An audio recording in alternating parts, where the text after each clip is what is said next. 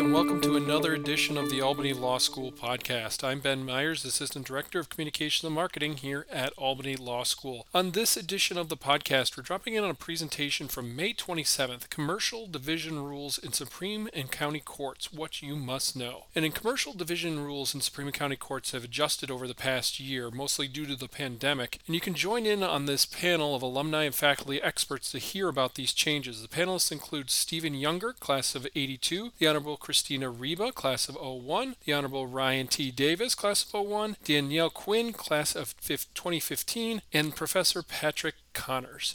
And like I said, this was recorded on May 27th. Before we get to it though, make sure to check out albanylaw.edu/coronavirus just to make sure you're up to date on all the different things happening here on campus as we open back up. Follow us on social media, Facebook, Twitter, LinkedIn, and Instagram to get the day-to-day here at the law school. And if you like this episode of the podcast, you want to hear more, subscribe on any of the major podcast services or check out our SoundCloud account. Enough from me. Let's hand it over to the presenters.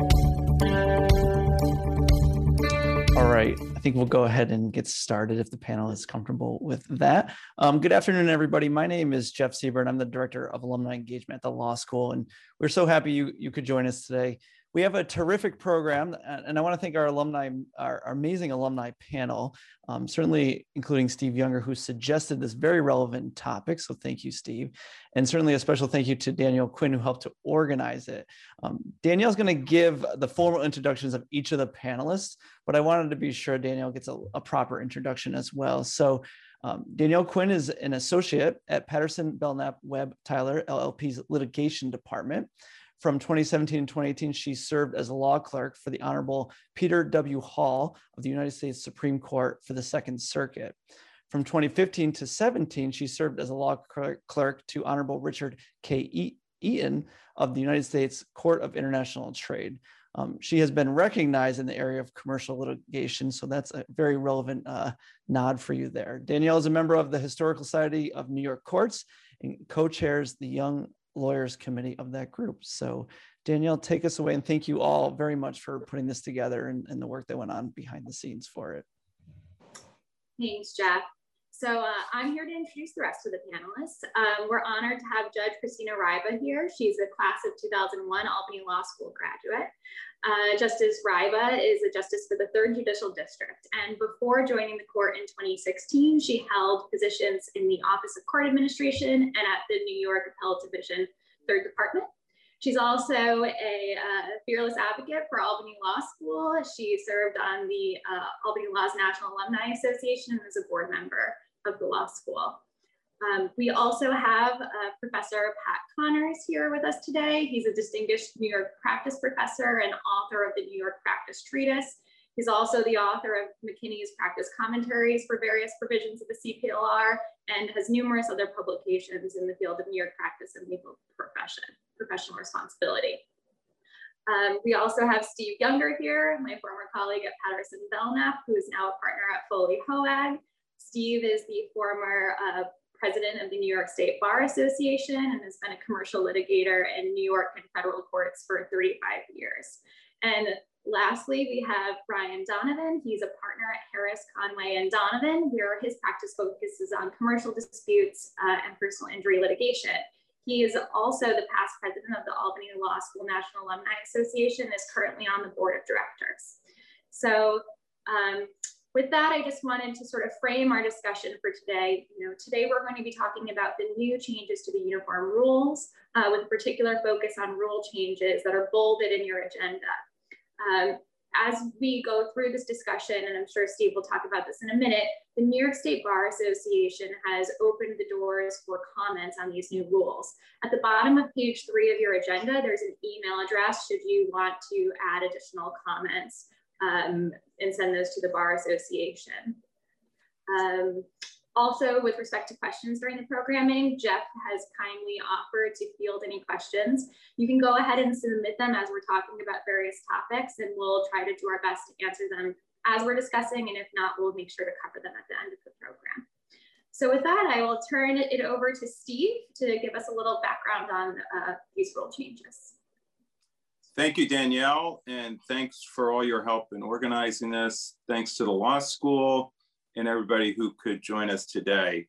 Albany Law School has been known for its expertise in New York practice, going back to many of our mentors, including David Siegel, and who's carried on in that tradition, followed by Professor Connors, so we're really fortunate to have you. But it was always the stock and trade of we Albany law grads that we know New York law. So I think some of you may have been surprised at how many changes there were to New York practice at the end of this year. So I'm going to give a little bit of context for it. As a commercial litigator, Danielle and I have been living with the commercial division rules for decades. Danielle, not for decades, but for a long time.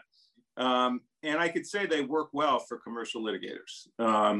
They're applied differently depending where you are. So if you have Judge Platkin in Albany County, he deals with the rules differently than you do for the judges in Manhattan, because they all have individual practices, they all have individual ways that they apply the rules. And I think that regional approach has really worked in the commercial division. There's also an advisory council that puts out proposed new rules or changes to the rules. The bar tends to weigh in on those proposals, and that whole process has worked very well in the commercial division.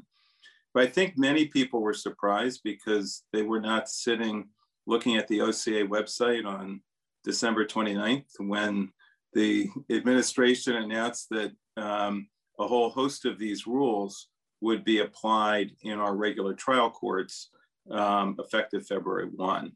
And that's led to a lot of consternation in the bar over just, how that transition period went into effect. Did the bar get adequate notice or the ability to comment on this? Or do these rules actually make sense, all of them, for practices like personal injury practices or matrimonial practices? Others say that these rules are just meant to improve practice, and not meant to be gotchas or set up defaults. And some say that there hasn't actually been a huge amount of change. So this is what we're going to discuss today. We'll discuss it on a very practical level in terms of looking at particular rules. As Danielle mentioned, the New York State Bar called for a pause in the rules back in April, and they've been taking comments. They have a July 1 deadline for those comments. So you'll see the email address at the bottom of the agenda, and I really encourage you, if you do have comments, to weigh in. So let me start with Professor Connors. I know you're on the CPLR advisory committee. What has the advisory committee done in the past vis-a-vis the commercial division rules? Have you had any input on these, and maybe you could talk to the process to how these came into effect? Good afternoon, everybody, and thanks for attending the program. We will get comments from groups, and I believe in the committee's role as counsel to OCA on procedure, we did review the proposed rule additions, and we issued a report. I believe that's in our annual report. If not, send an email to Jeff and I'll make sure that I distribute that. That's a public document. But we went through the proposals and made some comments. I think some were addressed, many weren't. I would just state from my own position, I think this is an unfortunate development, but it is what it is. Steve, I would just confirm what you said. The State Bar has asked for a stay of the rules, but there has not been a stay issued yet, correct? Yes, there's been some back and forth between the bar, as I understand it, and OCA, and to date, there has been no stay of the rules. They're still in effect. Okay, and we've got a case we'll talk about later from May 6th where a court applied the rules. But just what we're dealing with now in New York civil procedure, we've got the CPLR, which is, let's see, it'll be 58 years old on September 1st, which, by the way, I think the Civil Practice Act was preceded, it only went for 43 years. Then we've got these uniform rules, and we've got now these 29 additions to the uniform rules. Then we've got rules for a judicial district. Ryan and Judge Reiba, you're familiar with the third judicial district's rule regarding disclosure of experts. Then you've got county rules. I see a lot down in Kings County that they have their own timing for summary judgment. Then you've got individual part rules, and then you've got an individual judge's rules. So I just think it's very complicated for the practitioner. And then to add these additions, some of which I think conflict with the CPLR, I just think it makes it very difficult for the general practitioner in New York State. All right, so let's get into the heart of the issue. And what I want to start with is how the pandemic changed practice. And I know that the rules to some extent were meant to, take advantage of a crisis with improved practice. So let me start with you, Judge Reiba. In terms of, I think one of the major changes is that we're now doing so many more things by vehicles like this, Microsoft Teams, Zoom. How do you see that working in your courtroom? How well has it worked? When we get out of the pandemic into more live court appearances, are there things that you're going to want to do live as opposed to doing over a virtual conference? How do you see this? Thank you, and that's a very good question. I think the pandemic enabled us to look at ways to be more efficient. And I do think one of those ways to be more efficient is having conferences via virtual Teams. That's the platform we currently use in the court system. And I think it helps not only the judges, but also the litigants who can be in Saratoga County Supreme Court, and they can then be in Manhattan, and then they can be in Albany. I find that it's very efficient. I can go through the scheduling order just as easily as if they were in my chambers. I would say I've also resolved cases and helped settle them during these virtual conferences. I do think that sometimes in-person can be helpful when you're close to trial and there's that activity in the hallway. In Albany, we have what's called a Part 1, and any case that's scheduled for trial is heard by the Part 1 judge on a very tight schedule. So there will be an opportunity for me to conference a case, and then the parties go in the hall with their attorneys, and then when they come back in, there's been some movement. With virtual, there isn't that much opportunity for those types of conversations in the hall to help resolve things. But I think on the other side, we've been very efficient with still having those settlement conferences. And I think because we were in a pandemic and people were so afraid of going into the courthouse, there were a lot more settlement discussions because there was such a delay and there was all this unknown. Yes, we are in open now. I did preside over a jury trial 2 weeks ago, but it was quite different than we're all comfortable with. Everybody had masks on. They were 6 feet apart. The witness had a shield on their face. And so I think, yes, we will be more efficient with regard to conferences, but there are hearings that probably will be better suited to remain in person when it's safe. So I would say it's been a growing experience. We've gotten a lot better at virtual conferences and virtual proceedings, but there are some things that probably will be better off in person once we can get back there comfortably and safely.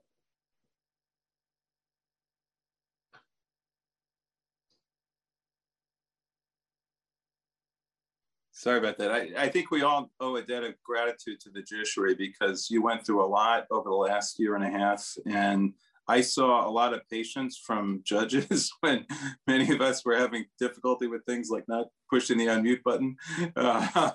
And so we've all been through this together. Let me turn it to you, Ryan.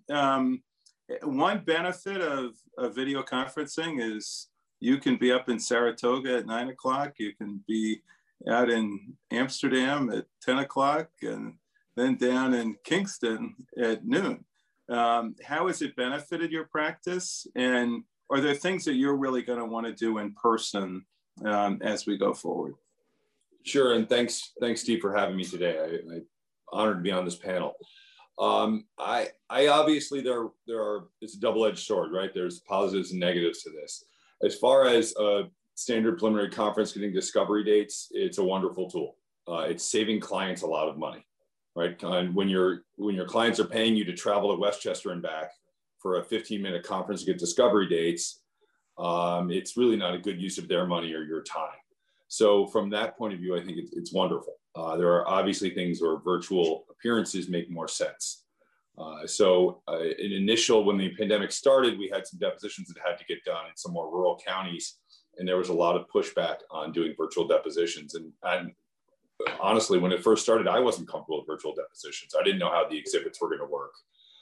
The stenographers have really taken on and evolved and have really been very helpful in getting the exhibits up on the screens. And for certain witnesses, it can still work. So we had to do some motions to compel depositions with some more rural counties. And so it was interesting to navigate that back last April and May. But as far as the negatives, I completely echo what Judge Ribas said.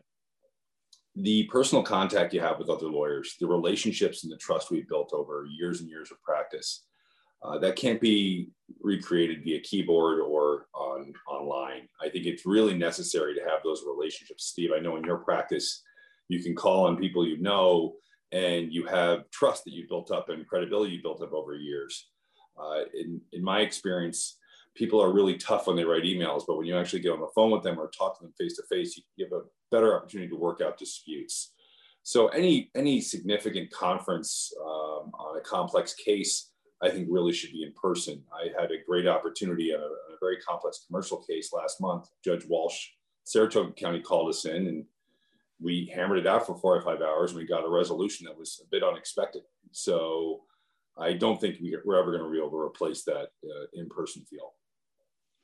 Yeah, and I serve a lot as a mediator, and I've done a number of mediations during the pandemic, and it surprised me how well you could, get to a settlement. Although I still personally would like to be in person and be able to say to the person, you really should settle for this reason. One judge told me recently that the Microsoft Teams platform doesn't have the subgroup function that we use to caucus. And so I'm sure that the court administration is trying to improve on that because it will allow you to break people up. Let me turn to the first of our rules, which is Rule 1. And it gave me a little surprise that people actually found this rule disturbing, because it basically says whoever shows up needs to be knowledgeable. Well, I always was taught in law school, we have to be prepared when we go to court. I think part of the pushback has been in, for lawyers who have a lot of volume cases, lawyers who hire per diem lawyers. Let me start with you, Danielle. And for the young lawyers in the audience, so someone calls you, that morning and says, "Oh, we got an appearance down in court. Go cover it." What do you do? Well, you go. But no, I mean, I think one of the things, I understand that there's some concern about maybe younger attorneys showing up, but I don't read the rule to say you have to have settlement authority when you show up at a preliminary conference, right? If a young lawyer goes, he should have the authority to be able to enter into a discovery schedule, agree to dates and move the proceeding along. And those are things that are, I'm a 6-year associate, that should be within our wheelhouses depending on the case and the client. And so I don't think this rule actually discourages younger attorneys. I think it's more probably focused on a per diem lawyer who will show up and not have information about the case, or be able to say that we'll, produce certain documents by X date or disclose experts by X date. But I, subject to others' thoughts on that. Probably Justice Ribas' thoughts, actually. But that's just my general take on that rule, but it's not going to affect me per se. And often Steve or someone would go with me, you know, at my first preliminary conference. I would be there with someone who's watching me and observing me, you know, to help me and teach me. So. Yeah, and it's important to note that that rule talks about having authority for the issues at that conference, not like everything in the case. But Judge, how do you feel? I know a lot of judges want to promote the ability of young lawyers to handle matters. I personally think when we're talking about discovery, the associates know more about discovery than I do. So how do you see this rule causing any problems, and how do you encourage, you know, people to allow more junior lawyers to appear? I really like seeing junior lawyers appear at conferences. We've all been there. That's how we start, and that's how we learn.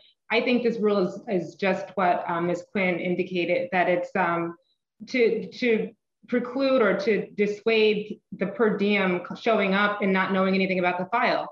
And that's unfair to the other side, because people are paying for their attorney to go there and move the case forward. And if one side doesn't know anything about the case, they don't even know if they can enter into a scheduling order because they don't have the calendar of the firm that needs to be at the next conference. It's really not fair. So I don't think it's going to discourage younger attorneys from coming. It's going to discourage people who have no idea what they're doing from showing up at the conference and wasting everybody's time.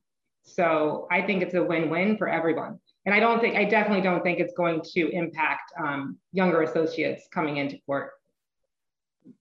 And what I often advise younger associates is that, and I'll always be the younger lawyer, but anyway, is you should have been preparing me to go to the conference anyway. You should have given me an outline. You should have, you know, laid everything out so that you should understand what's going to come up is probably better than I would. So that if somehow you get sent down there on a moment's notice, you should be prepared for that file. All right, let's talk about Rule 8. And let me turn to you, Professor. Basically, what Rule 8 does is to try to front end load the case. So you're supposed to consult before the first conference about things like resolving a case, discovery, ADR, voluntary exchange of information. How does this change practice? Was there anything in the CPLR that required us to do this, or anything in the uniform rules that required us to do these things before we first showed up to see a judge? Yeah, there was. By the way, this is on page 23 of the materials. And as Steve mentions, this is new rule 202.11, consultation prior to preliminary and compliance conference. It used to be, and it still is in the rules, but 202.12b says that where the case is reasonably likely to include e-discovery, Steve, we're involved in a case, it's reasonably likely to include e-discovery, we have an obligation to consult. Well, now we've got an obligation to consult about all sorts of things in this 202.11 at page 23. And I just want to backtrack a little to this idea that a young associate can come to a conference and not have settlement authority. I'm thinking back to my day when I was a baby lawyer and I went over to Supreme Court Onondaga County to appear before Justice Pooler, who was a Supreme Court judge at the time before she went on the federal bench. And the plaintiff's lawyer was there, and the plaintiff's lawyer knew Judge Pooler, and I think they were at the Syracuse football game that Saturday. And I walked in representing the defendant insured, and she said, "Mr. Connors, what kind of settlement authority do you have?" And it was one of these, you know, where I got the file about 45 minutes before I went over. And she wasn't too happy about that. I think she would have more grounds today. She adjourned the conference and said, "I'm going to adjourn this for a week, and Mr. Connors, you better not, you know, come back without authority because you're wasting everybody's time."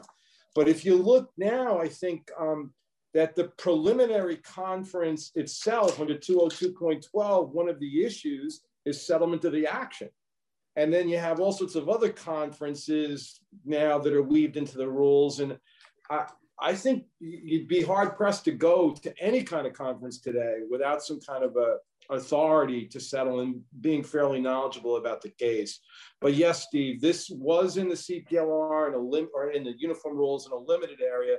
but now this is expanded to all sorts of things where we have to, confer in advance of a conference. So Ryan, let me turn to you about settlement and mediation in particular.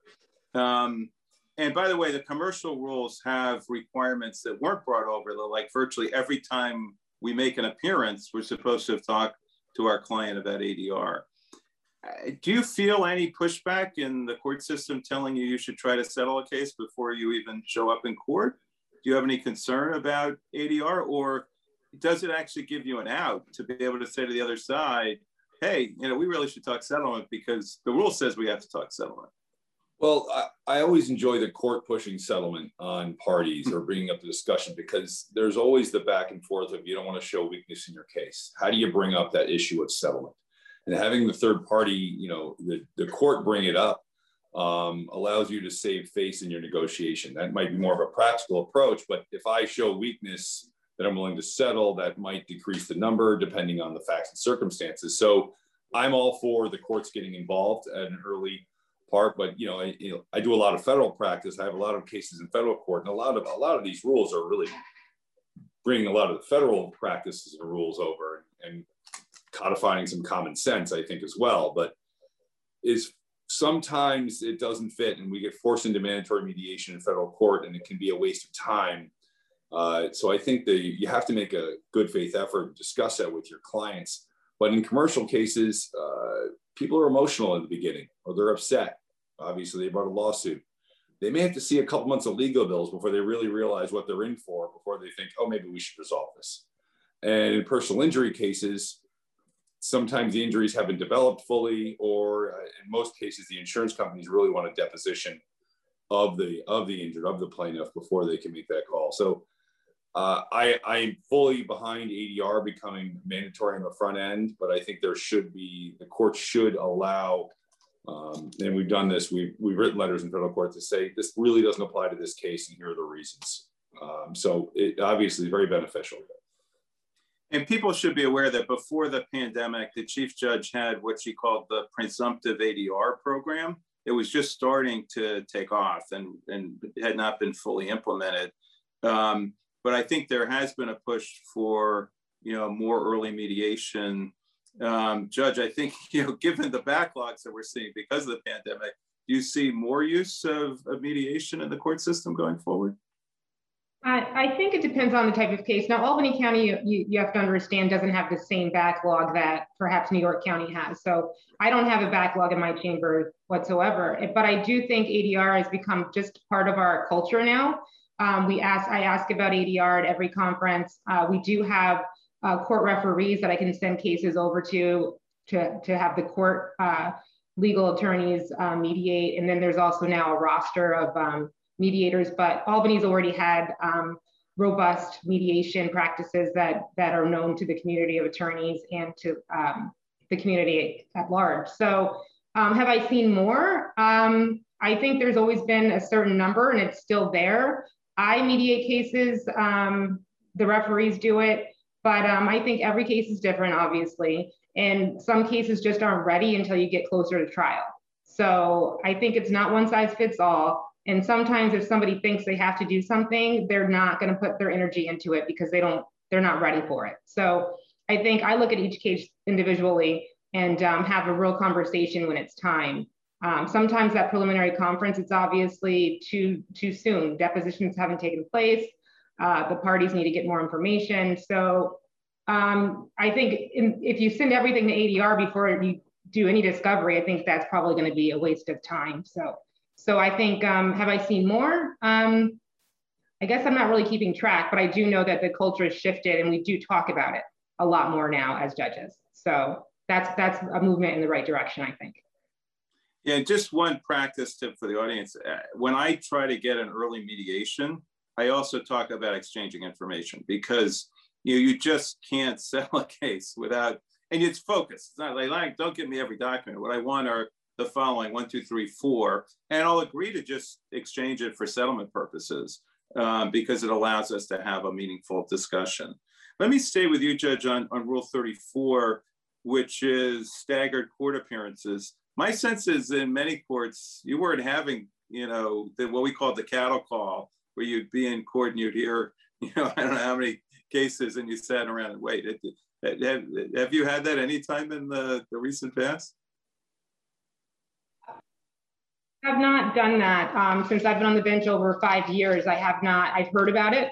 That's something of the past, but we don't have a calendar call where people are just waiting to be called and have their case heard.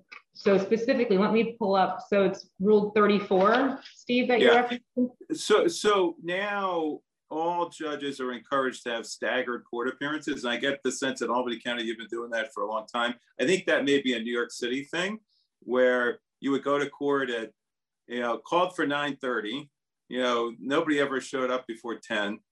I can tell you, a particular county where the Yankees play, a lawyer would check in, then they go to another courtroom, and then by 11 o'clock, you'd actually be called, which, was just, I think it has to do with the volume of those courthouses. That's not, County doesn't have every I'm sure it doesn't happen in Albany. I think, obviously Albany's not New York. And so we don't have the same volume. We don't have the same issues that those courts have. Right. So let me turn back to Danielle and let's talk about discovery. So one of the big things that is in the commercial division rules is this concept of meet and confer. And I know that you probably spend a lot of your time in discovery, meeting, conferring with the other side. It's a term that didn't exist when I started practicing, but that was when the dinosaurs were still roaming. Should I just assume that the other side's going to tell me to pound salt, or when you meet and confer, are there things that you can actually accomplish? Right. So there definitely are things you can actually accomplish.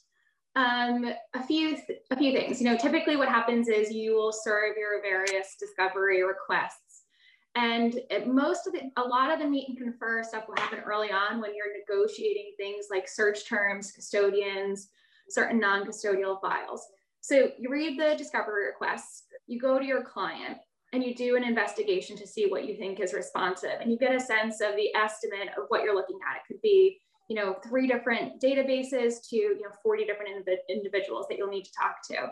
And from there, you try to figure out, okay, what do they actually need that's responsive to their requests? And once you're armed with sort of the size and nature of your discovery response, you then try to set up a call with the other side to just discuss ways that you can limit or narrow and give them a full responsive request without placing like an unreasonable burden on yourself or your client to gather all the information. A lot of the meet and confers happen so often, it's not like it happens once. So once you go through that steps, you may have that step that I just described, which is sort of this investigation period and initial response. You also then will continue to have issues as you go through and find out more information about how to narrow or respond to requests. Sometimes, and coming at it with this understanding, I think is helpful. The other side doesn't know what you have. And so the requests are always going to be broader than, and in enlightening them on, what they actually need or what is responsive is sometimes helpful to get you to sort of a more narrow discovery production that's better for everyone. So whether it's negotiating search terms or the number of individuals who have these documents, those types of things are typically what's resolved pretty easily. Yeah, and this is under Commercial Division Rule 11, which includes section 202.20A, which is about privilege, 202.11, which is consulting before conferences, and 202.20F. And Professor Connors, and we already had this good faith certification we had to submit on a discovery motion. How has this really changed practice to have these meet and confer obligations? Yeah, we have it in 202.7, Uniform Rule 202.7A and Uniform Rule 202.7C. I addressed that in the book. It's section 353. I've got a section for the requirement that on any motion. The book is New York practice. Yeah. The book. Yeah. In section 353, it is a subsection there. And basically it discusses the uniform rule. It's been around for a long time, 202.7A and C, that say when I'm making a motion against Danielle in a case and it pertains to either disclosure or a bill of particulars, I've got to have an affidavit of good faith that I tried to work it out. John Higgett from the class of 2001, Judge John Higgett, who was recently appointed to the appellate division, he has a case that I included in the supplement where he said, you know, there is that requirement and there is not a good faith affidavit with this motion that pertains to disclosure, but I don't think it's something that the parties could have resolved anyway. So I'm going to basically ignore the fact that they didn't try to work this out.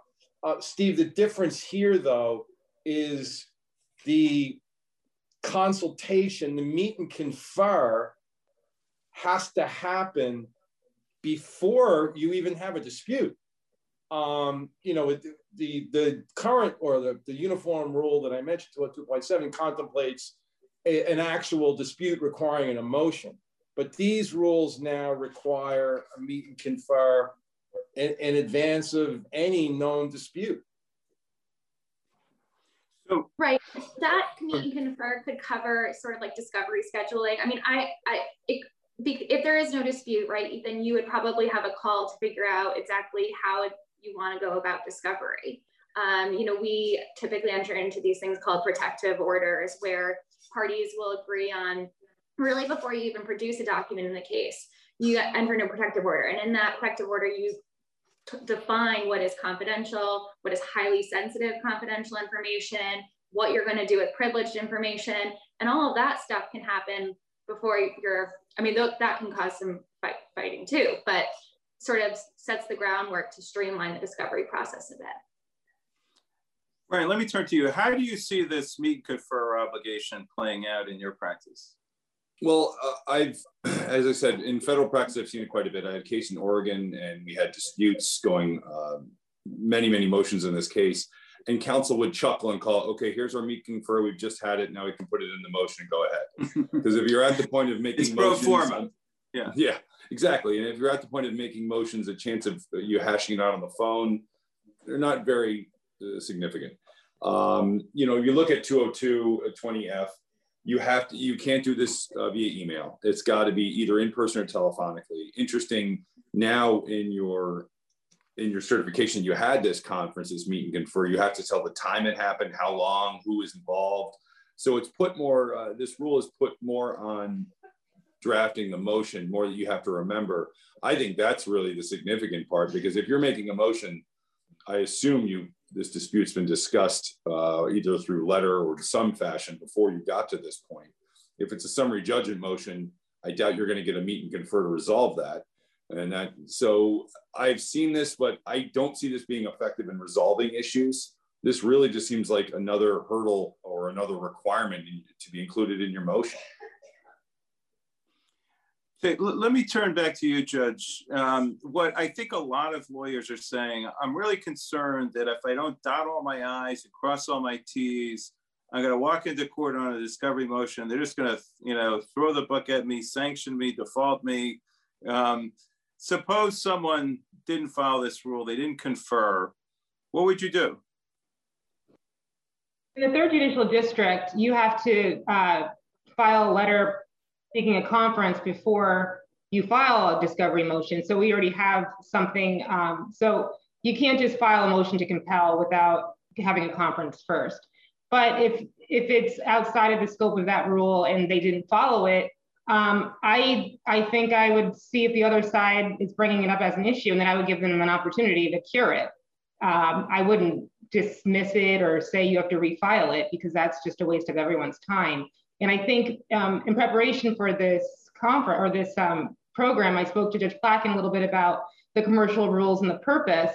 And it's not a one-size-fits-all approach. And it's really to try to make things move efficiently. And so I don't really think they're supposed to be, I mean, I'm not going to say broadly that each rule is just a suggestion, but I think that there is some flexibility there. And I think most judges are going to be reasonable, especially since these are new. They were rolled out in the middle of a pandemic, and people were nervous just to see, you know, something changing so quickly while our lives were upside down. So I think we're all getting used to the rules. We're talking about it more. We're having conferences and we're having these types of programs.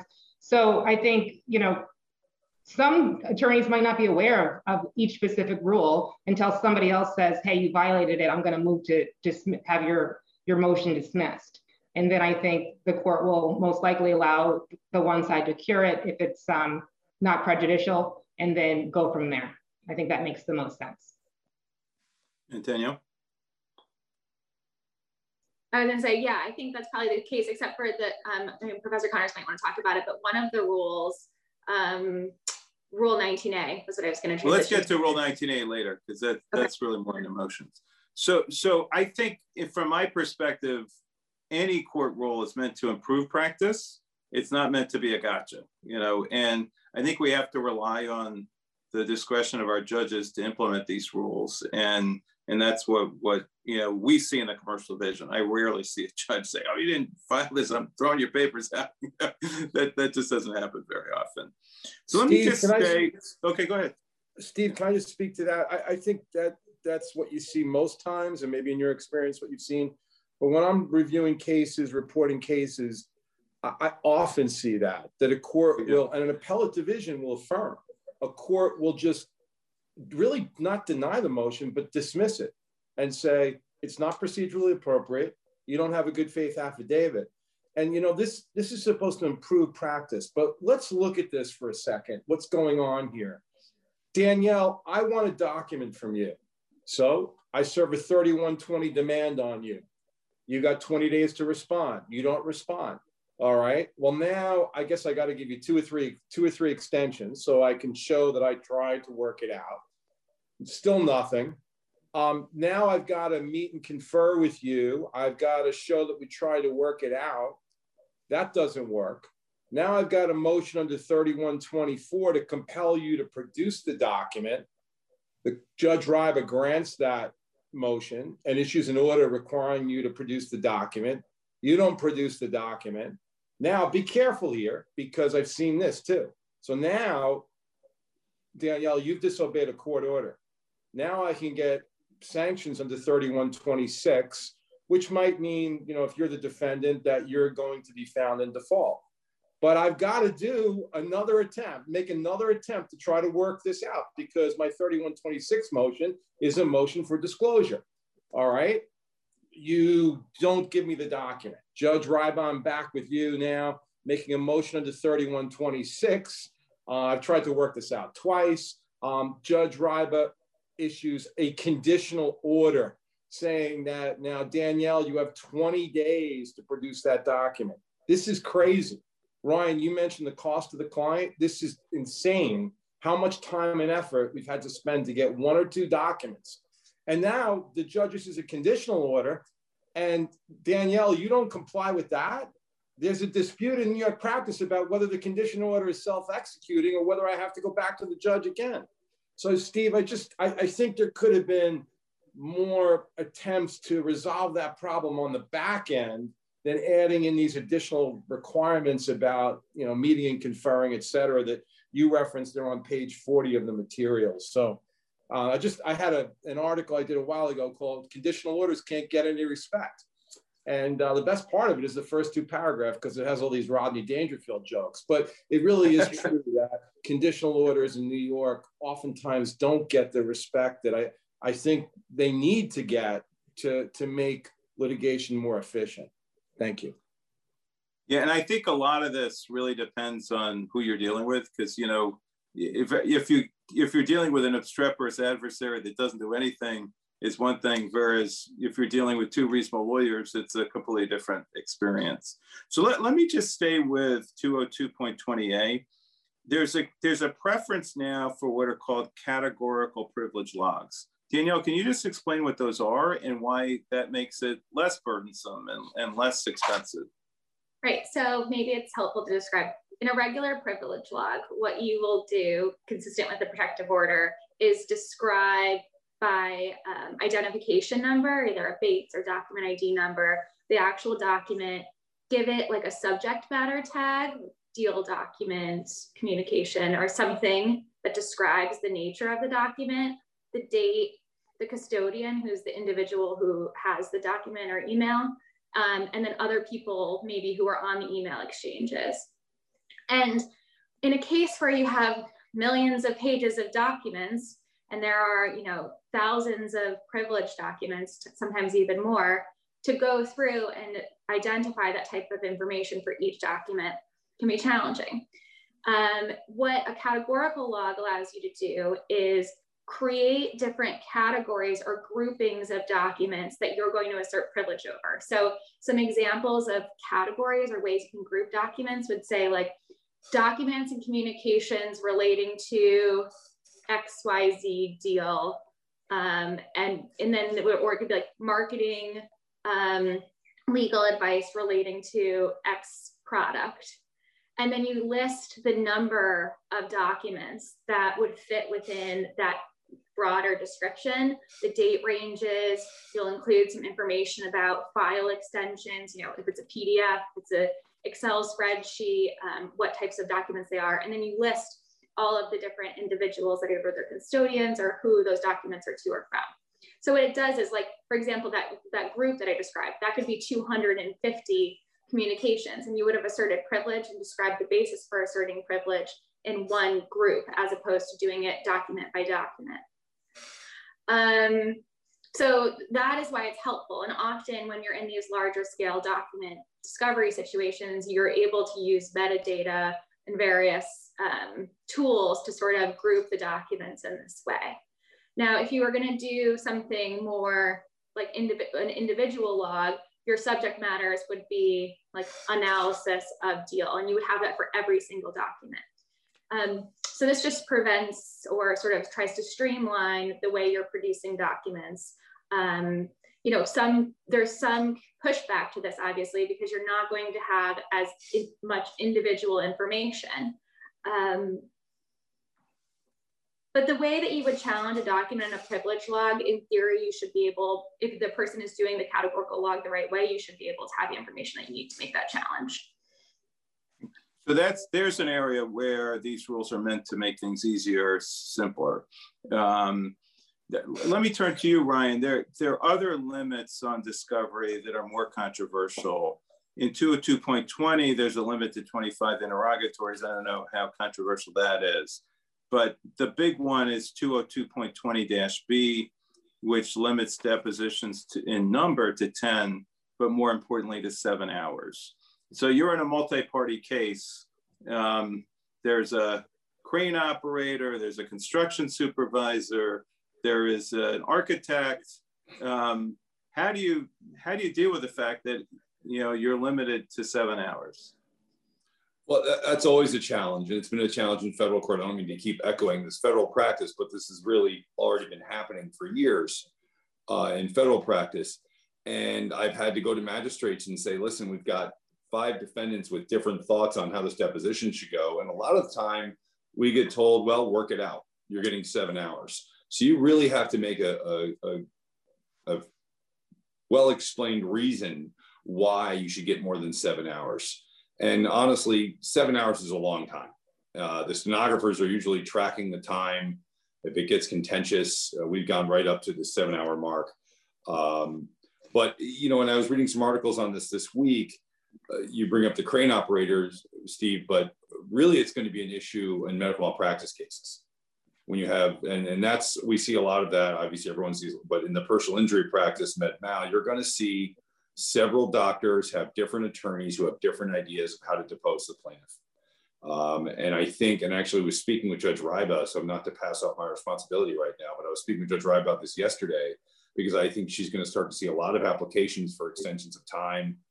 And as far as the 10 deposition goes, if the facts of a case took a long period of time to occur, if it was treatment over years, it was a misdiagnosis case, these limits on the amount of depositions could be restrictive. I would imagine that the upstate judges, I could speak, are pretty reasonable. Obviously, I doubt counsel will get to too many stipulations to extend past 10, which is you're allowed to stipulate past 10 parties or 10 witnesses. But I think you're going to have to really show that it'd be prejudicial not to. So I'm going to bring Judge Ryba in on this, if that's okay, because we did speak about this yesterday. Sure. Yeah, let's start to you, Judge, and just as background, one, you can stipulate out of this. Two, there are some factors in the federal rules, like, which is where this rule comes from, which are like, are there multiple parties? Is the witness with a translator? Are the lawyers adversarial? We don't have many of those, I'm kidding you. And the other thing to remember, it's 7 hours of running time.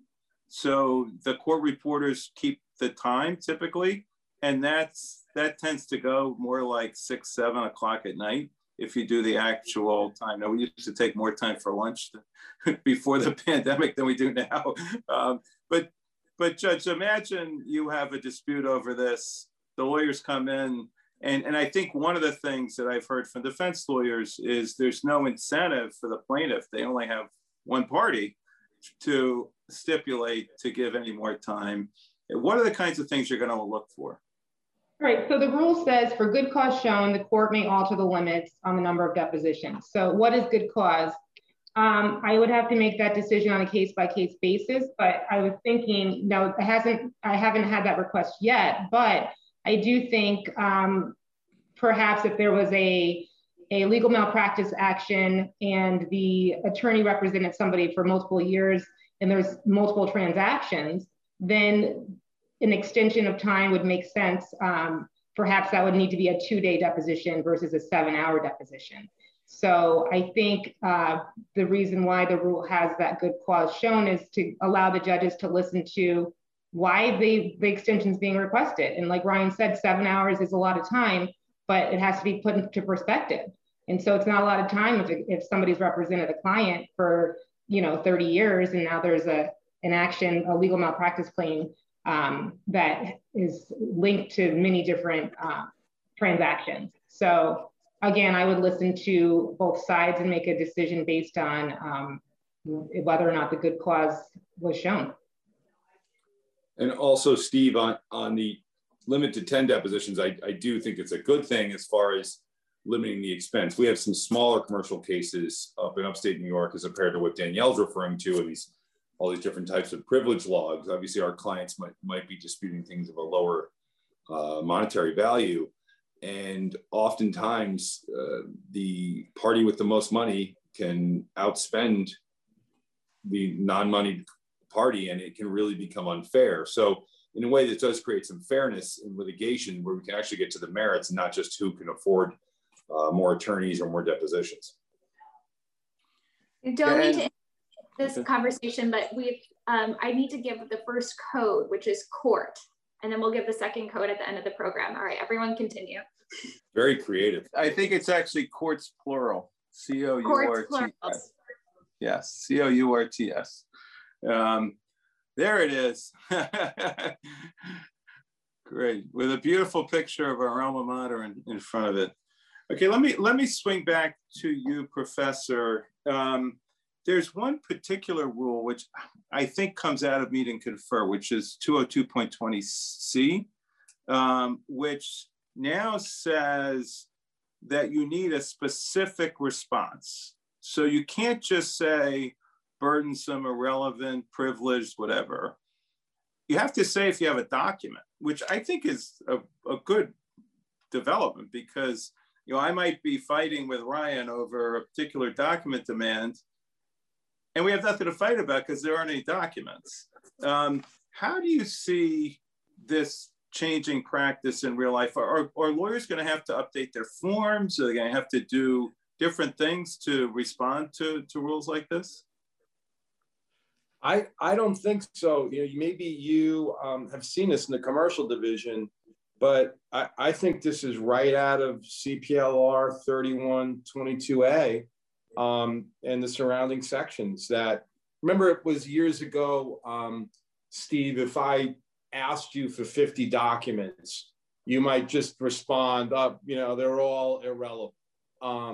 And we amended the CPLR back in the 1990s to require that you particularize each objection and provide all the documents that are unobjectionable and relevant.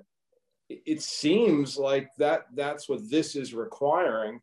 And then you've got the supplementation requirement here. This is on your page 33 in the materials, this Rule 202.20-C. And this one was interesting. Item C of 202.20-C. By the way, the numbering system here is deadly. I wish somebody would tend to that. But it's subparagraph C. In each response, the responding party shall verify for each individual requests whether the production of documents in its possession, custody, or control, and that are responsive to the individual request as propounded or modified is complete. Well, you always had to do that. And then you've got the supplementation requirement, which is noted in subsection D, 3101H. So I don't know, maybe there's something I'm missing here, but I was wondering what in fact this added. So I think in practice it does make a change, because rarely does a lawyer actually say no documents in response to a demand. I rarely see that. So it actually makes us do that. And actually there's a rule that didn't come over from the commercial division where we actually have to update our responses near the end of the case, to say, what we've actually found and what we haven't. But I personally, this may have been there already, but I don't think lawyers followed it. And we'll see if they start following it now. But the idea that you will actually say, in response to request 22, we have no documents, that actually, then I don't have to worry about that. It just takes that one off the table. Yeah. What you say is after a reasonable investigation, yes. You do your best and then try to confirm whether there's something there or not. Right. All right. So let me stay with you, Professor, because I know you also dabble in the federal rules. Before this change, we did not have the equivalent of what's known as a 30B6 deposition in federal court. So, what I heard from trial lawyers was, they're trying a medical malpractice case. They take a deposition of, the hospital, and nobody recalls like how much Pitocin Mrs. Smith actually got when she went into labor. The record says it's X. Well, we gave her Pitocin. Now you can require the hospital to produce someone who actually knows, what Pitocin levels the plaintiff got administered. How would that actually change practice in New York? Here's another one, Steve. I'm looking, I think you're referring to Rule 11F, which is on page 35 in the materials. Yeah. This was your 202.20-D, deposition of entities. Yeah. Yeah, right. It's commercial division rule 11F, and now it's 202.20-D. This is another one. It's in the CPLR, and 3106-D of the CPLR basically says, Steve, you're representing the corporation. I've got the plaintiff. I can notice Mr. Smithers in the corporation for a deposition. And then you have the right, really for the last word, as long as 10 days before the deposition is scheduled, you say, we're not producing Smithers, we're producing Homer Simpson. And then I'm stuck with Homer Simpson. And I guess I have to then take the deposition and try to show that Homer Simpson doesn't really have the knowledge that I need. Correct me if I'm wrong, but I think that's the way I see 202.20-D playing out, and recognizing that if Homer Simpson doesn't have the relevant information, I can go back to the court and ask Judge Ryba to order you to produce Waylon Smithers. I don't know. Is this a change? From what I hear from trial lawyers, it is. But, in my practice, we've been doing this for a long time. It does, and maybe Ryan, you could weigh in on this. It does make a defendant, actually think about who they put up for deposition. I tend to, in a deposition for an entity, put up the person who's been responsible for the case. You know, there's typically a business person who is your, person, because you can't educate someone on everything that goes on in these complicated cases. Sometimes you might put up multiple people in response to a 30B6 deposition. But Ryan, how does this play out in federal? Well, in 30B6, for a federal case, it's fairly simple. We've been doing it in state practice, at least in upstate New York, but it's usually based on the reasonableness of the attorneys involved. Hey, I need someone that's going to be able to speak to the HR of this hospital, or how accounts are managed, or whatever the topic may be. And usually lawyers, in my experience, have been cooperative in trying to provide that. Every now and again, you get someone that may want to play games or really didn't do the investigation and called their client and put whoever they wanted up. In that case, you're just pursuing more depositions, and it creates more animosity where it's not necessary. When you can cooperate, you should. But so as far as it's playing out, I don't think it really changes much. Honestly, I think we've been doing it as a part of practice. It just wasn't codified. So let's talk about discovery schedules. Now the rule says discovery schedules have to be strictly adhered to. So Judge, I come in and, I say, well, we didn't really get to all the discovery. We're supposed to be done by Memorial Day. I got a vacation planned. Can we have to July 4th? What's your usual reaction to requests like that? It depends on how old the case is. So we have standards and goals, and we want to complete a case in a certain period of time, depending on what type it is. Now, the pandemic threw a wrench in almost every case that's pending. But if it's a reasonable request and the parties tell me why they couldn't depose certain individuals, and if it's not asking for 6 months versus, a month or 30 or 45 days, then I'm likely to grant it to help the case move along and get to the end. But some attorneys do take advantage of that flexibility, and that could be frustrating because the case needs to move along. The parties need a resolution, and it's frustrating at times when there are attorneys that show up and no discovery has taken place. It's very rare though. Most of the attorneys are trying to get their case moving along. So it does say in the rule that non-compliance with such an order may result in the imposition of an appropriate sanction against that party or other relief pursuant to CPLR 3126. So I've never sanctioned anybody to date for a discovery issue, but you never know. I'm not going to make any promises, but that's not the way I like to operate. So I'd say if it's a reasonable request, I'm going to grant it. It's great that the rule says that discovery must be complied with, but is that reasonable when, if you can't get the doctor to come to his deposition because he's traveling and then he gets back and then he gets in a car accident? What are you going to do? Go depose him at the hospital? No.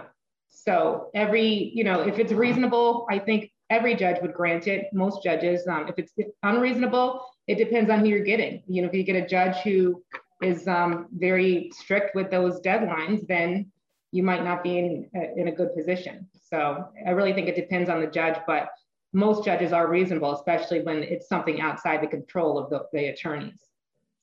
So let me turn to you, Danielle. You've probably been in the middle of quite a number of extensions of discovery schedules. What do you try to show the judge to show that, an extension of a discovery schedule is reasonable? I think we just lost you. There you go. You're back. Back. We typically don't wait to the last minute. So we've already undergone substantial discovery. We described the limited nature and basis for the extension. It could be the case that, it depends on if it's for depositions or for document productions. We also often produce documents on rolling bases for these reasons. So describing sort of what you've done to do your homework to meet the deadline is typically what you do. All right, let's turn to motions. Steve, can I mention one other point on that? And maybe you've seen this in the commercial division, but it's on page 44 of the materials. This is helpful. It's the new 202.10.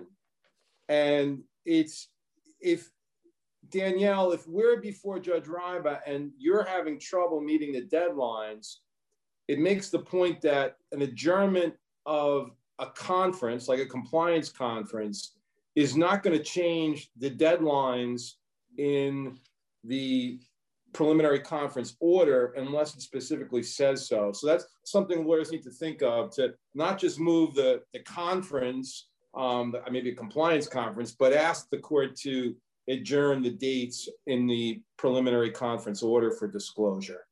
Right, and you should probably file a proposed amended order with the new dates. So, and you should look at the judge's local rules. Sometimes the judges will have like actual forms that you should fill out and follow, but you want to look there and then give them something that they can just sign off with the new dates after you've gotten an extension. Or when you're requesting one, you can submit a proposed order too. Often what happens is you don't just go to the judge and ask for an extension. You talk with the other side, and the both sides agree jointly that we're going to need some more time here. And then I think, Judge Ryba, correct me if I'm wrong, that those are more likely to get signed if everybody's figured that this is necessary to move the case along. Absolutely, yeah. If it's on consent, it's much easier to deal with. Yeah. Steve, one practice point that's pretty obvious, but I think it's really important to ask for permission, not forgiveness. So making sure you're way ahead of that deadline lets the court know you're actually calendaring this and thinking about these cases, and not in hindsight. So I know it's written in 202.20E, but I think that's just a good practice for anybody, because otherwise it's, oh, this case isn't that important. Oh, I missed a date. I'll just write the judge, and that sends the wrong message. Yeah, and I must say that the theme of the commercial division is case management. The commercial division judges are known for, being very interactive in terms of managing a case, and I know that that's how things are done in the Albany Supreme Court, not so much in some other courts, but I think that's kind of the theme of the rules. So let's turn Ryan, to motion. that's also if you're keeping score out there, that's also in that document that we used to use, the CPLR. It's right in CPLR 2004, that factor, whether the deadline is passed yet. And that is a good point. Okay, so when we get to motions, there's one that, kind of threw me, Judge, which is there's a maximum of 3 adjournments of a motion or 60 days. Does that change anything in your court? What are you on, Steve? Yeah, this is Rule 16, 202.8A. I can only adjourn a motion for a maximum of 60 days now. Okay. I think it's a case-by-case basis, and I'm not sure if there's flexibility there. I don't know, Connors, Patrick, is there flexibility if I want to grant them, if they ask for 90 days? Yeah, We're talking settlement. There is flexibility, and this is, I think, one of these hidden provisions in the uniform rules. It's also in 202.8 E1, which has a very similar rule, but I think the judge has that discretion unless the court orders otherwise. And be careful with this. There's a case, I just wrote it up, and it'll be in the next supplement to the New York practice book, which is coming out in about a week or two. Migliosino is the name of the case, and it's in section 281. And there, what happened was the lawyer wanted to adjourn a return date of the motion, but down there, you have to do that 48 hours in advance. And that's also referenced in these rules. And the second department basically affirmed the trial judge who granted the motion and said, you were untimely in seeking an adjournment of the motion. You didn't have your papers in on time. The summary judgment had to be awarded against you. These things are, I think, becoming more and more recognized by the courts and will be enforced by the courts, even though they're, technically not in the CPLR. That sounds punitive, but if that's the way it went, that's the way it went. So that's interesting. I guess it's very important for the practitioners watching to pay attention to those deadlines, because if the other side is going to make a motion to dismiss your case, the judge has to rely on case law. So if that's where was that case, Professor? It's a second department case. Okay. that came out of Westchester County, and it's called Migliosino, and I wrote down the site, and give me 1 second here.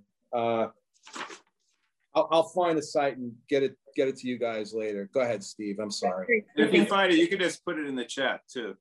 So so much flexibility we have as judges, and we have to apply the laws that are in place. So I would likely give an extension if there was no opposition to it. But if there's opposition and then they rely on case law, then I'll have to look at whether or not the case is similar enough to have to rely on that type of precedent.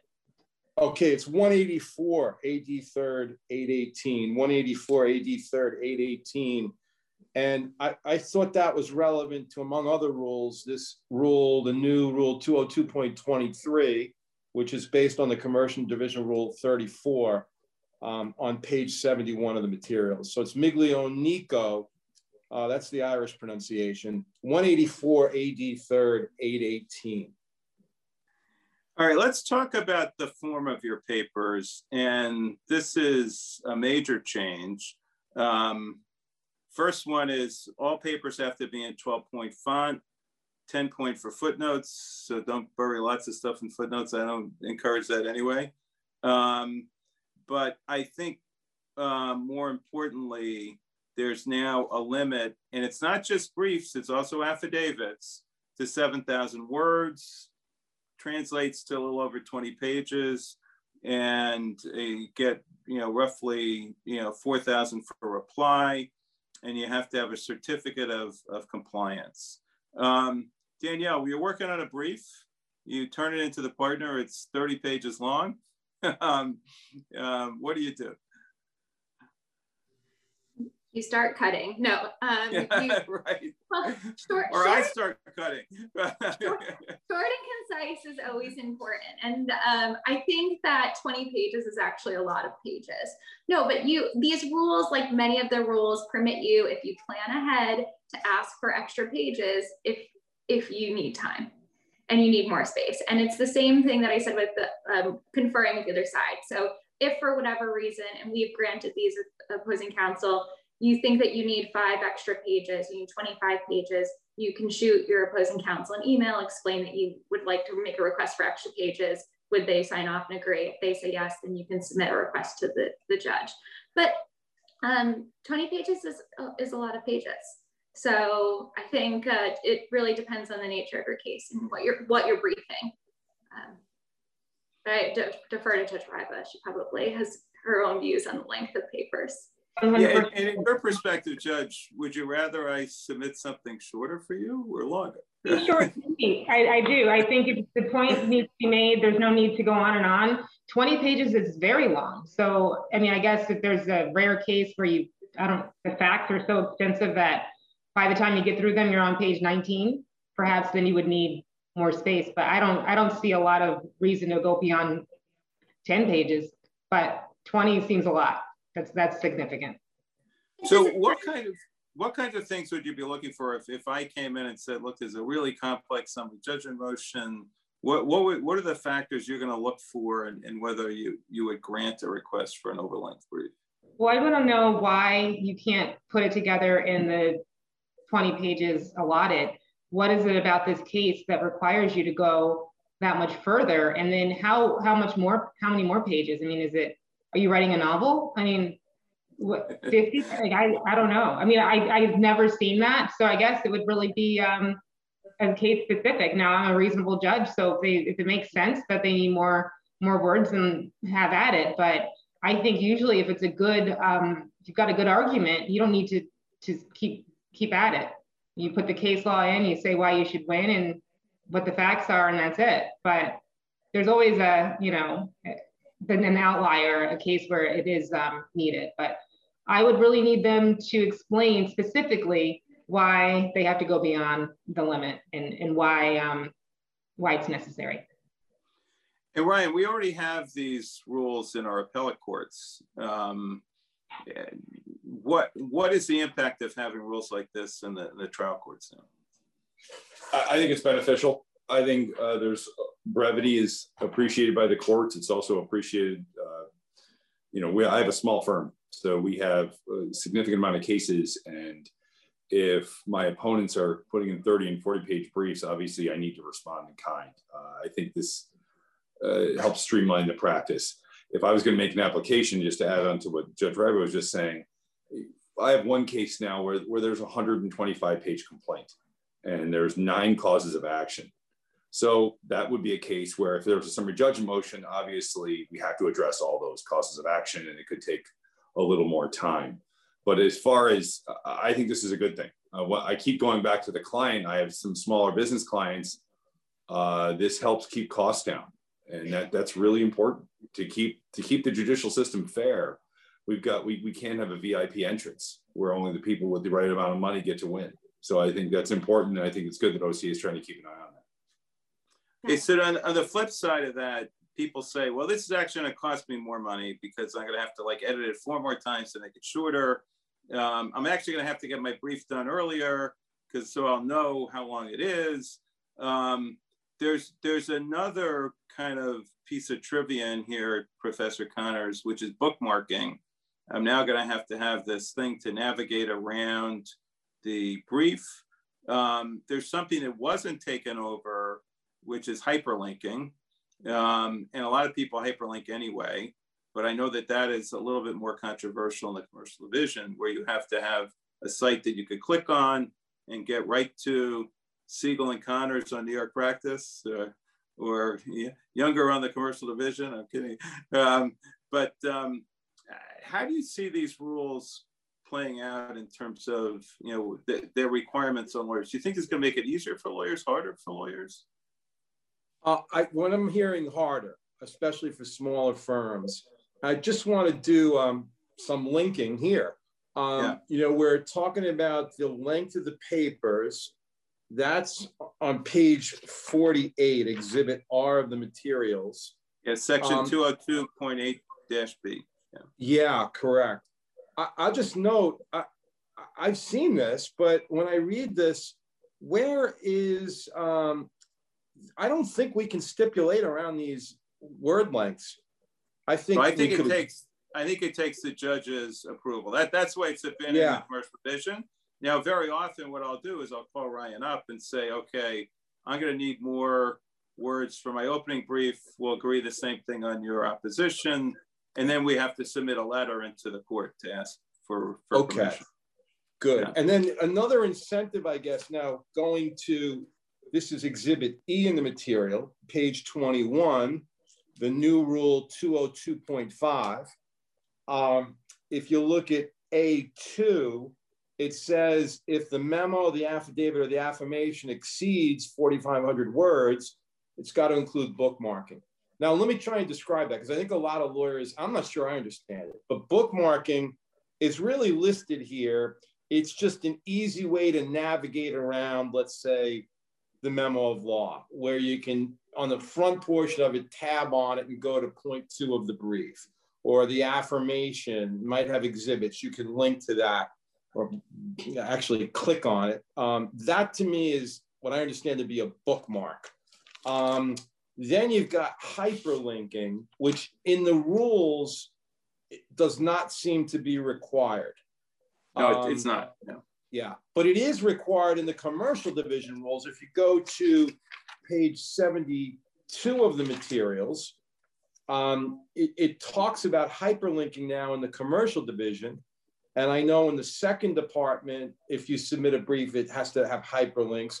And that's a little different. That's just that you cite a case, it allows the court to click on it and get immediately sent to the case itself. So it's somewhat different than bookmarking. But these two requirements, hyperlinking and bookmarking, scare a lot of smaller practitioners.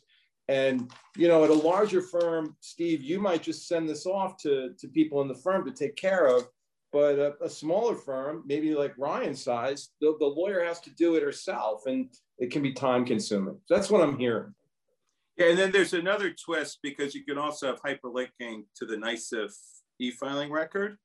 And that's the one, in my experience, it takes more time, because, you know, I've started out with the Quinn affidavit, paragraph 8, and then somebody has to convert it to NYSIF number, whatever. On the other hand, I think for you, Judge, it's very convenient, particularly if you're spending more time not coming into a courthouse. You can just click on something, get the sites. And so from my perspective, if I could do it, I want to make the judge's life easier. I don't think we don't really need the hyperlinks because we have Westlaw. I mean, the hyperlink is helpful, but I think if in the bookmarking, I didn't even know what that was until Professor Connors explained it. So the rule is there, and I guess the commercial division's used to it, but I've never felt like it was too difficult to look up a case or not at all. So to me, but say I give you a link right to the affidavit. Does that make your life easier? That is definitely easier. And yes, it's definitely easier to go through, but then looking at the balancing of small firms having to know that technology, is it that much more important for it to be easier for me to review a case when the solo has to spend that much more time putting it together? So I guess you have to balance the equities. And I'm not sure if it's balanced. Sorry. Yeah. Let's talk about the one that's the most controversial, which is Rule 19A fact statements, where one side needs to put forth on its summary judgment what they think the undisputed facts are. The other side has to respond to it. Ryan, in federal court, how does this play out? And how do you see this playing out in the state court system? In my experience, this goes once again to the reasonableness and cooperativeness of the attorneys. Some attorneys go too far with their statement of undisputed facts, and they take some liberties. I think it's really important to keep whatever statements you use in this very short, very unambiguous, almost like a pleading and a complaint.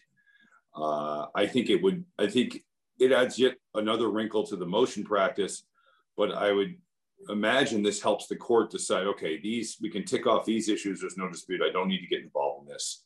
It should be able to streamline the decision process, which I have little no experience writing, so I would yield to Judge Reiba on that. But as far as motion practice, now we have word count certifications, we have meet and confer, and we have a statement of uncontested facts or undisputed facts. So I think it's important practitioners really pay attention to this because, as we might be ramping into these new rules, sooner or later, judges aren't going to just let it pass. So I think it's pretty important that we get up to speed on it, but it doesn't really help the attorneys much. I think it's really a tool to help the courts in the decision process. Yeah, and don't forget that when you state that fact, you also have to state support for it, the cite to the deposition, et cetera. So Judge, I know a number of our judges in the commercial division in Manhattan don't even require the 19A statements. They've opted out of them. Do you think this could help you deciding a summary judgment motion, or is it just more work for us lawyers? I think it's just more work for you. I don't think it's going to really help because there's obviously the reason why the motion's filed and there's an opposition to it, there's a differing on opinion. So it's not going to resolve the case putting that information together. So I think it's just more work for you, to be honest. So Professor, go ahead. Some of the judges in the commercial division, instead of having parties file opposing 19A statements, they ask for joint 19A statements to show what issues are not in dispute, so that it's not sort of two ships passing and where the judge is unable to identify what facts are at issue. Complete sense, Danielle. That would be helpful. A joint statement, definitely. So Professor, a question came in over the chat. Suppose I failed to submit the required 19A statement. Could my motion be denied, dismissed? Do you have any case law on that? Particularly a case out of Saratoga, maybe. Yeah, Steve, if I recall, you may have practiced up this way.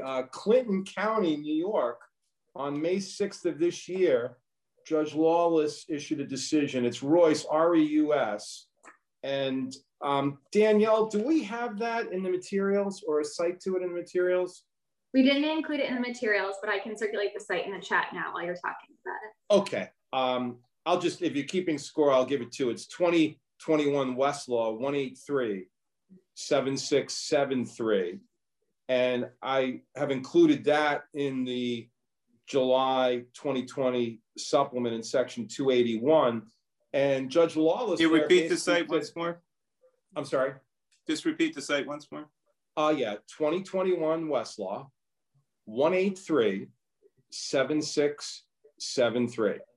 And it's Royce, R-E-U-S. And Judge Lawless there basically, in a motion made, I think only 10 days after the rules took effect, he decided it, and he said the statements required under 202.8G of opposing the motion with the corresponding, statement of facts was not included, and said, I'm granting summary judgment to the defendant because of plaintiff's failure to comply with the rule. Now, he did go on to say that he would have granted summary judgment under the old regime anyway. When I wrote the case up, and you'll see this in section 281 of the supplement, I was looking for commercial division cases, and it has happened with some frequency. Danielle was helpful in providing me some of these cases, that in the commercial division, when this happens and it goes up to the appellate division, and maybe, Steve, you're arguing to the first department, I should have been awarded summary judgment because Ryan Donovan didn't put in a corresponding statement of facts, and the court ignored the rule. And the first department has said, Judge Ryba is not bound by the rule. And, it's there, but she doesn't necessarily have to follow it. So, that takes me back to what are we doing here? But anyway, I'll leave it at that. All right, there's another rule, Rule 19, 202.8D, that only allows orders to show cause if urgent and no replies. I think that was already the case. And then a second one, 202.8E, that I have to give the papers to the other side on a TRO sufficiently in advance. How do you handle orders to show cause, Judge? And does this change anything? It really changes anything. I was just part one here and dealt with a lot of orders to show cause.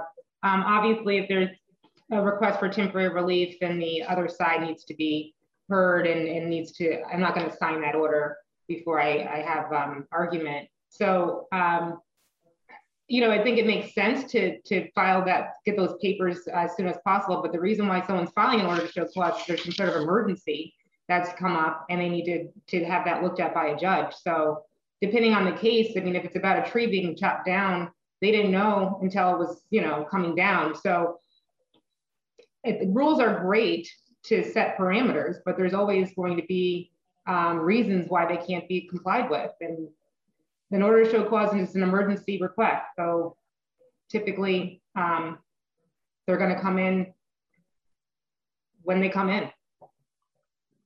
Yeah, this is the one change I think we see in New York City is that, usually I'm working on that brief on the order to show cause till right up to the last minute. And so I would typically say to the other side, tomorrow I'm going to be applying for, emergency relief. And then they'll say, when can I get your papers? And it's usually like midnight.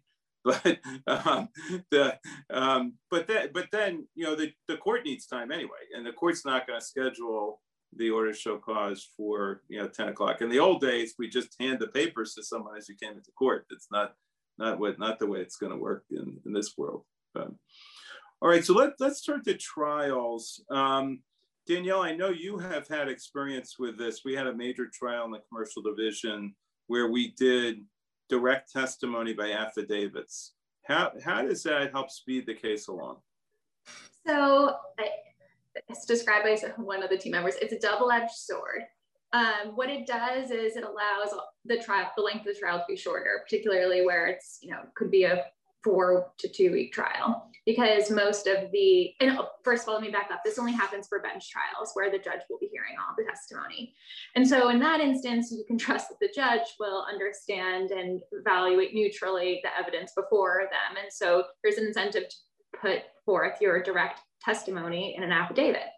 And it provides you a lot more time to organize what you're going to say. But at the same time, it also provides the other side the opportunity to review in detail what your direct testimony is. Also, so that's one negative. Another feature of this is that evidence goes in early. So you may be submitting your direct testimony before you've submitted your deposition designations, or you're still working on motions in limine. So it's sort of the sequence of preparing for trial is sometimes a little bit thrown off. But on the whole, it's viewed as helpful and happens often. One thing to consider if you are considering doing a direct testimony by affidavit is whether you want to negotiate for 1 or 2 live witnesses. Just because it does help or could help frame your case, frame your trial, you might consider making your company witness or your key witness have direct testimony live and then submitting the rest of the testimony via affidavit. So those are sort of the thoughts on how that does and doesn't work. Good. And let me just get back to the last question we have, and then we'll try to conclude. So this is for you, Judge. Do you take into account in your consideration of like the equity, how big the case is? Is this just a $10,000 case versus a $10 billion case? Is this a case of massive public policy importance versus, I know everybody's case is important, but in terms of, I know, for example, there's no proportionality requirement in the CPLR, but there is in the federal rules that we brought into the commercial division. How do you take that into account? How sizable the case is, how complex it is. What does that say in terms of the equities? With regard to this specific rule, direct testimony? With any of these rules. I think this question is really about the commercial rules in general. I think every case should have this same level of consideration, because $10,000 to one person is similar to a corporate dispute over millions. So I really will take each and every case and look at the reason why they want a waiver of the rules, and I will determine it on a case by case. I'm never going to just look at a category of cases and assume that that case should have more deference given to it with regard to the rules being waived. So I can't just say overall, this is the type of case. If it's a complex matrimonial or a complex medical malpractice case, presumptively it's going to need to have the rules waived, because I think that each case is different, and that's how I've been viewing each case that comes before me since I was sworn in. Good. So we're going to get to the final round in 1 second. But I think what you've heard is there's no, you go ahead, Professor. Let me just quickly, there's no one size fits all, but Professor, go ahead. That quickly, the proportionality idea that you mentioned based on the size of the case, that is, they sneak it in under request for documents. So you'll see that in the new rule 202.20-C. Subdivision E is in Edward on page 33, that's Exhibit K. You'll see reference to disclosure obligations under the CPLR and proportional to the needs of the case, which I'm sure lawyers are going to grasp at for good reason. All right, so let's go to our final code, which is rules, R-U-L-E-S. I don't know if you want to put that up, Jeff, or not. All right, and so it's R-U-L-E-S is the last code. So we're going to give everybody one last comment and a speed round here. And I think what we'll do is we'll ask, what do you like about the rules? And is there anything that you wouldn't translate from the commercial division over to general practice? And let's start with you, Ryan. Well, thank you for allowing me to be here today. I think the rules, overall, I'm happy with them. I think it codifies a lot of common sense. I know there's some conflict that professors brought up, and obviously that can't be ignored. But in my practice, I think this will hold people accountable, allow us to push cases, and I think it creates a level playing field with clients of different financial means. As far as what I don't think should be brought over, I believe that the issue with the discovery, as far as the depositions, I don't have a major problem with the time limit, but I think there should be something in the rules dealing with multi-party cases. So there's some more guidance for the courts. I feel we have what I'm seeing in my federal practice, when you have multiple defendants, it gets confusing and there's not a lot of guidance there. So it really leaves the practitioners not sure what to expect. And you might be asking for permission prior to the deposition when in fact you might not know until you're in the deposition. And if you don't get that extension, then you might be prejudiced. How about you, Danielle? I mean, my take is that a lot of the stuff was already elsewhere or required elsewhere, or sort of part of common practice. Things that should or should not be moved over, I don't have strong feelings really. I feel like some of the commercial division rules are created for, you know, higher stakes cases, meaning like higher spending cases. And so some of the resources required to do the linking and the bookmarking where I might have access to a paralegal or someone to help seem, according to Judge Ryba, a little less useful outside of the commercial division. Professor Connors, what do you like about the commercial rules and what wouldn't you bring across? What I don't like is the fact that the state bar has asked for a stay. It's been announced that there was a stay and the courts have been silent. So I, as an author, and I'm sure so many of you out there as practitioners are wondering, do I need to comply with these? And it's odd, but I think the court should come out and say, we're going to consider issuing a stay, we're going to decide by this day, or we're not going to stay these rules. That would be number one. I think I don't like a lot of the disclosure aspects of the rules. I don't know that they add much to what we have in a meaningful manner, but there's a lot of, you know, particulars that if you miss, you're in trouble. And I do think, and all of you have said it, that there's a lot of common sense here. And if you follow these rules, you'd probably do better in practice. But to have, 6 sets of rules out there for lawyers to follow now, yeah, it's time to get together and put revise the CPLR and try to put as much as possible in one document to make it easier for the lawyers to practice and more economical for their clients. Thank you. Thank you, Professor. And we'll give you the last word, Judge Ryba. What I don't like about the rules is the way they were rolled out in December during the pandemic with literally zero input from the bench and the bar. I do think my theme is always less is more. So having more rules, like Judge or Professor Connors indicated, is just more difficult to follow, because I know that attorneys want to follow the rules, but there's so many of them. At times they don't even know what they are. So what I worry about is that this will cause adversaries to kind of take advantage of each other in a sense that maybe an attorney who knows the rules will try to move to dismiss somebody's case, and depending on what judge they have, they might get it dismissed. And so it's really going to be, instead of uniformity, I think it creates a lot of dysfunction depending on what judge you have, what jurisdiction you're in. Is your judge more liberal? Is your judge going to be somebody who says there's no waiver? So to me, it causes a little bit more chaos and unknown in a time that we really don't need it. So that's my final say. Well, thank you, everybody. Danielle, do you want to give us some closing remarks? Thank you, everyone, for coming to our panel. It was great to get together with all of our alumni, and I know there's a lot of familiar names on the list who attended today. So thank you for all coming. I think it was a helpful discussion. Thank you, and don't forget to write to the State Bar if you have thoughts. Thank you, everybody. Bye.